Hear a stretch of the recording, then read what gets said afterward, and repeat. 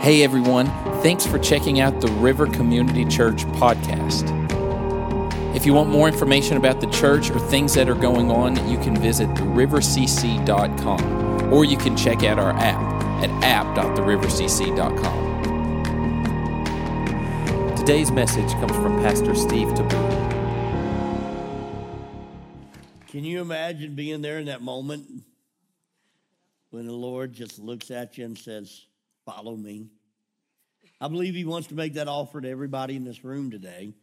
I believe he wants to give all of us that invitation to follow. It's in different ways for different people, different lifestyles as far as whether you're going to be full-time career serving God, whether you're going to have a job and employment and serve God through that. But I believe we're all given that invitation to follow him. If you will, go ahead and pull out your Bibles. Those watching online, I encourage you to pull yours out as well. Luke chapter 5. Luke chapter 5. When I felt led to preach this passage, I was like, man, we need to show that video clip because it's just so powerful. And I titled this, "Let's Go Fishing." Luke 5, 1 through 11. And as I was thinking about this passage and the fishing metaphor there, I was just wondering, how many of you guys like to fish? Let me see. Just as a whole, you like fish. Okay. It's about 10%, maybe 15. First service was more like 20, 25. There's a lot more fishermen. I guess it's because it's an early service. They're used to getting up early anyway, right? Well, if you haven't been fishing, which I didn't do a lot of fishing growing up, but when I was growing up, I was about 10 years old. My dad had a friend. His name was Joe McGee. And I remember going with my dad over to Joe McGee's house one time, and Joe was talking about going fishing, and I was like, I want to go fishing sometime. And Mr. Joe just said, well, Richard, if you want, I'll take Stephen with me this weekend down to my lake property, and we'll go fishing. And Dad said, okay. So off I went. I was so excited. I was going to get to go fishing, and I had this grand idea of what fishing was in my mind because I'd heard people talk about fishing. And then Mr. Joe woke me up at 4 o'clock in the morning. Says time to go fishing. I remember as a kid thinking it's dark outside. Well, who fishes? You can't even see the fish, right? But we got in the truck, drove 20 minutes to the lake, put the boat in. And Mr. Joe's idea of fishing was you get in the boat at like 4:30 a.m. and you stay till dark 30, right? You start before the sun rises, you stay till the sun sets. And I don't think he'd had a 10-year-old in a boat that's only 6 feet by, 10 feet before. Because it wasn't very long before, the exciting part, which is, throw the rod, throw the line in, put the rod over the boat and sit there. After about 7 minutes, I was done, right? I was like, okay, what's next? And I don't know how long it was, but I may have even been brought back to the house before sunrise because Mr. Joe was done with me in that little boat. And so I came back, and I think I was disappointed, and his wife fixed me a big breakfast, which was worth it, right? So I got the big breakfast, and she said, look, I'll take you fishing. And then she took me fishing to what a 10-year-old kind of fishing would be. We grabbed a cane pole, grabbed some worms. We went down to a pond just a couple of steps away, and every time we threw that hook in that water, boom, we caught a brim. Now, I don't know if we caught 35 brim that time or one brim 35 times. But every time I stuck that pole in, we'd catch something. I was all excited.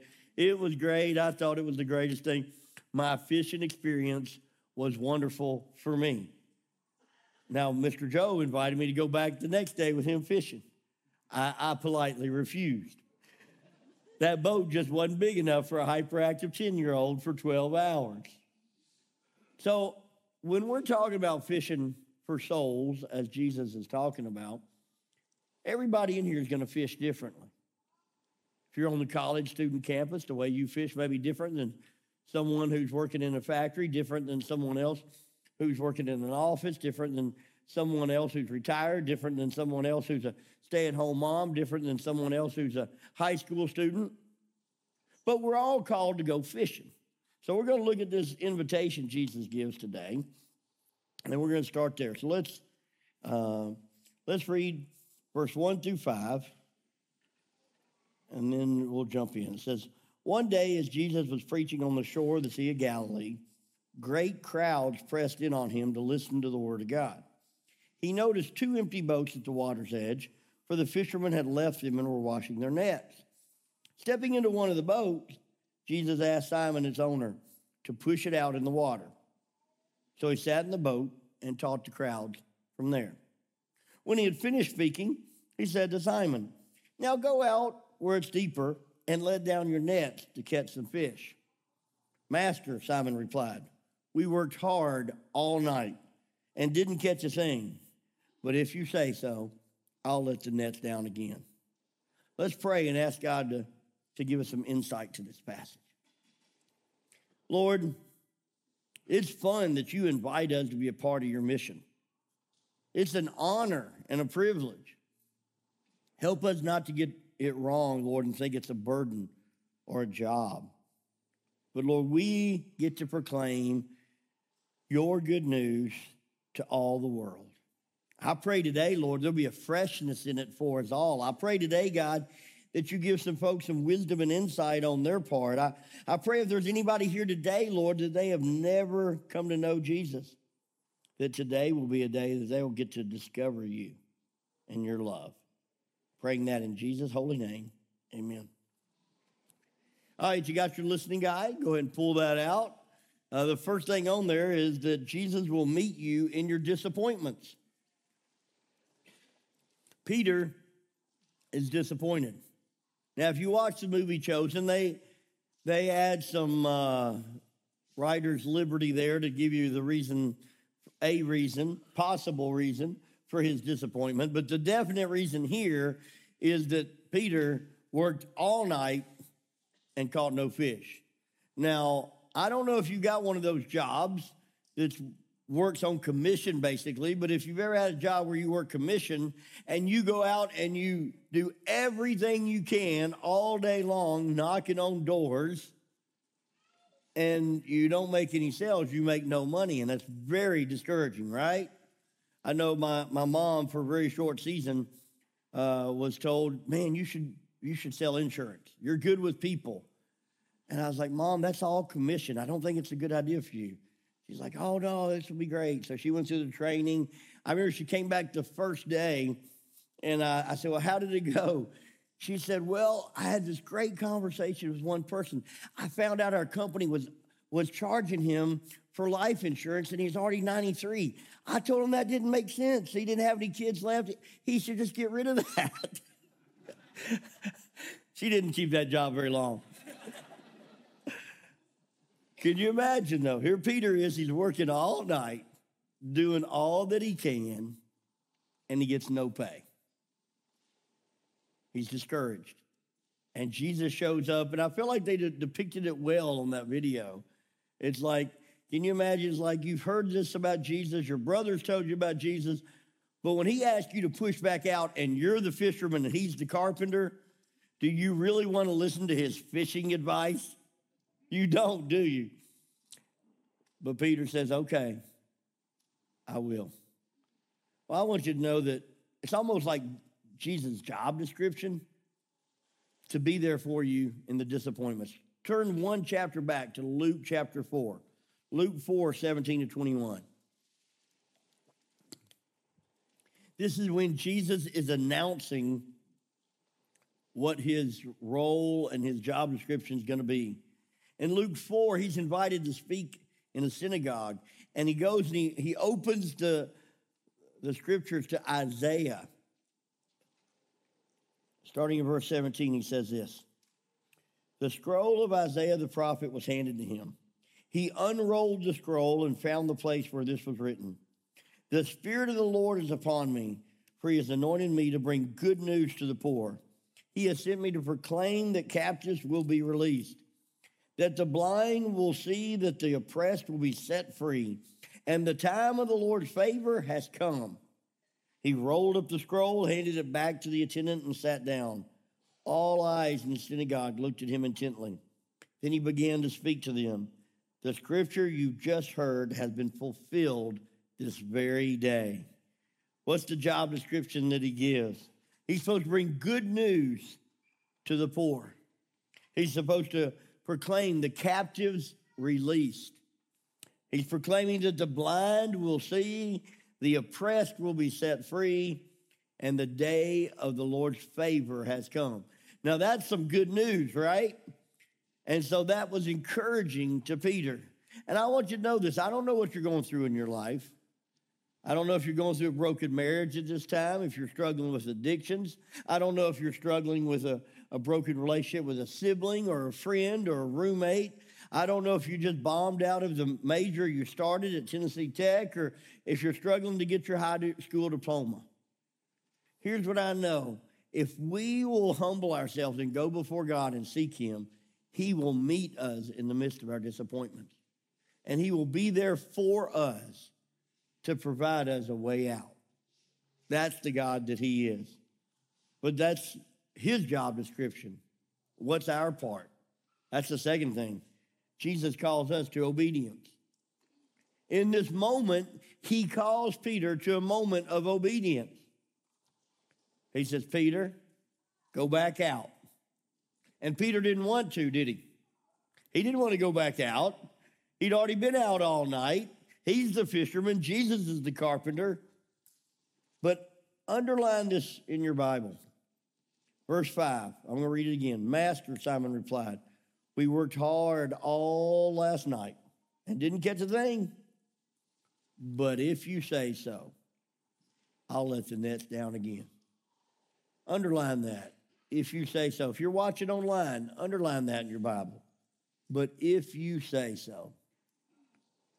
I still believe that God says so. I still believe that he speaks to us in prayer. He speaks to us through the Bible. If you're praying about something and you sense there's this nudge, he speaks. Sometimes you're not even asking and he speaks. It's called the Holy Spirit. When God changes your heart and you become a child of God, the Bible talks about the Holy Spirit coming to live inside of you. Now, it gets a little fuzzy because people say all the time, well, God told me, and then they do something really bad, right? And so we as followers of Christ, many times we push so far away from that because of the abuse we've seen that we don't realize that God really does want to speak to us. He really does want to give us wisdom and insight and ideas and directions, and sometimes even a spontaneous thought can be from him.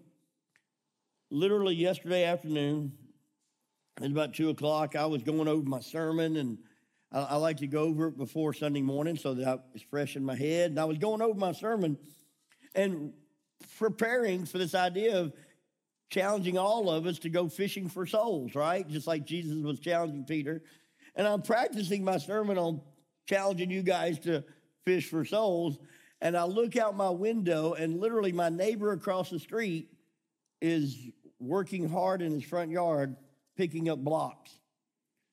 And I just heard this nudge. You need to go help him in his yard and invite him to come to church. And my first thought, no lie, this is how goofy I am. My first thought was, I don't have time. I got to prepare my sermon to tell everybody to go to their neighbor and tell them about Jesus, right? I literally had that thought, Lord, I don't have time. I've got to make sure I've got my sermon ready to go tell people about Jesus. And when I had that thought, then I almost started laughing. I was like, that is hilarious. God, I'm sorry. Yes, Lord, I'll go. And I went and had a great conversation with my neighbor who is a follower of Jesus, and did invite him to come this morning. But we had a great conversation. But it's not always convenient when God says, push your boat back out and throw out your nets. Many times it's inconvenient to you. Many times it's risky and will cost you something. But when the Lord whispers that, we just got to say, yes, Lord. We've got to be willing to go and do what God calls us to go and do, because he calls all of us to be on mission with him. Well, third thing is Jesus is the one who brings the fish. He gives us the message. We're called to obey, but Jesus brings in the fish. Now, when I first became a Christian, I really felt the weight that Steve Tiebout, as a new Christian, had to make sure everybody around him found Jesus and was born again. I really felt this weight like everybody that I went to school with, that I had to make sure they got saved. All my family members, and it burdened me in an unhealthy way. And so as I'm doing that, I'm realizing in Scripture, Jesus is the one who brings in the fish. Now, Peter had to be obedient and push back out and throw the nets out, right? But Peter brought in a catch he had never brought in before. And that's what I pray for as a church, is that we get to see people come to faith in Christ like never before, that there becomes this awakening in our lives that spreads over into other people's lives, that challenges people all throughout our city to begin to love God with all their heart, soul, mind, and strength. Look at verse 7, chapter 5. It says, a shout for help brought their partners in the other boat, and soon both boats were filled with fish and on the verge of sinking. How big is God? Can he do exceedingly abundantly above all we could ask or think? Yes, he definitely can. But we have to be willing. We have to be obedient. We have to say, yes, Lord, here I am.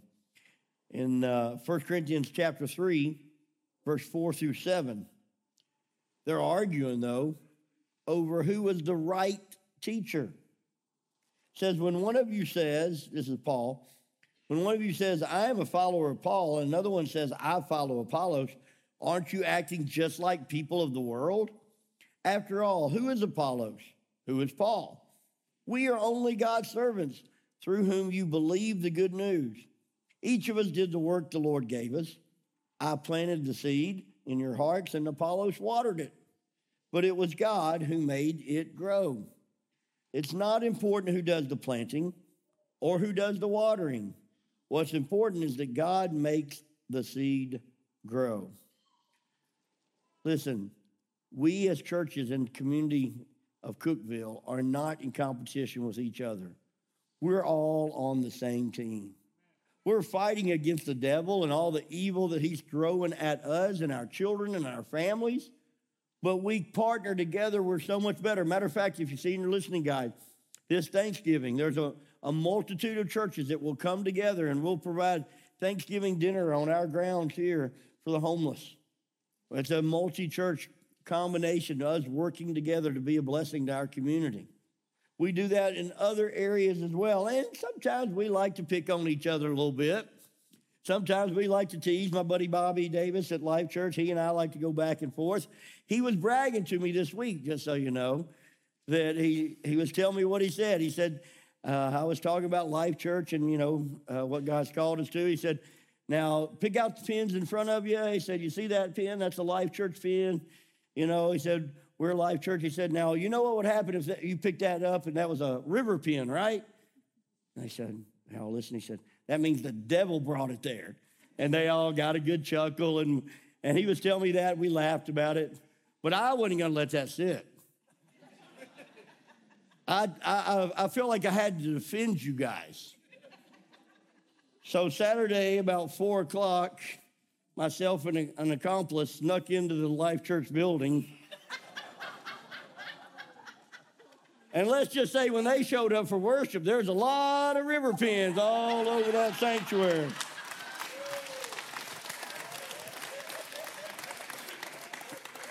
So if you know of anybody that goes to the Saturday night service, I need to watch it online and see what they said. Now, why can we have such a good time at each other's expense? It's because we're on the same team, right? We're on the same team. We are partnering together to reach this city for Jesus. And we need each other.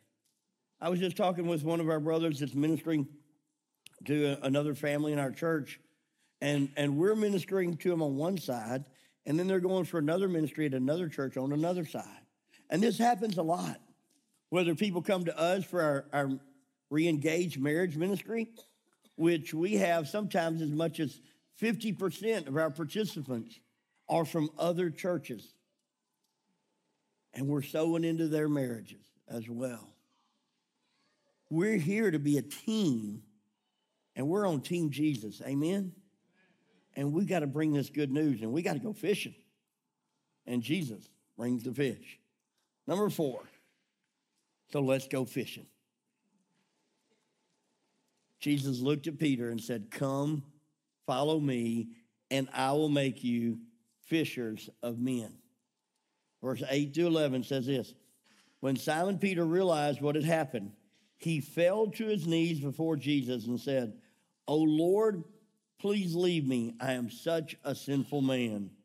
For he was awestruck by the number of fish they had caught, as were the others with him. His partners, James and John, the sons of Zebedee, were so amazed. Jesus replied to Simon, "Don't be afraid. From now on, you'll be fishing for people." And as soon as they landed, they left everything and followed Jesus. Peter was touched by the power of God, and his response was appropriate and an example to us. "Lord, forgive me, for I'm an unclean man." In this room, we all stand here as folks that have done things wrong sometime in our life. And if we were to come into the living presence of God, I believe it'd be that oh snap moment. And we would all examine in that moment, "Lord, what have I done to glorify you, and what have I not?" Peter, in that moment, recognized his need for forgiveness. And for us today, before we can go fish, we have to first get to know the fisherman, Jesus Christ. And if you're here today and you have not yet given your life to Jesus, I want you to know the good news he's proclaiming is for you, just like it's for everybody else. He wants you to discover this good news, this mercy, this grace, this forgiveness. His part is to give his life for us as he's done and to offer it, but then we must come humbly, confessing our sins and calling out to him as Savior. I'm going to invite you to bow your heads with me. And if you've never taken that first step, I want to invite you to pray a sincere prayer, following after the model of Peter, and just say, "Lord, forgive me for where I have sinned and fallen short." And then to obey and say, "God, I give you everything. I want Jesus as my Lord." If God's speaking to your heart, then I invite you to pray this prayer along with me. It won't mean a thing if it's just an idea of your own. But if you feel like your heart's about to jump through your shirt because God's telling you it's your time, then follow with me in this prayer, praying it from your heart to the Lord. Dear God, today I surrender all.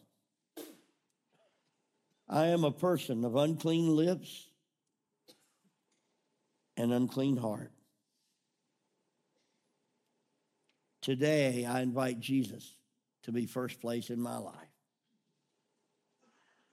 and to be my Savior. And I want to go fishing with you. In Jesus' name. Hey guys, thanks so much for checking us out online today. If you want more information about the church or things that's going on here, be sure to check out therivercc.com or download our app and visit us there. Also, as we go through the Bible this year, we want to help keep you engaged on what's being read and talked about each week.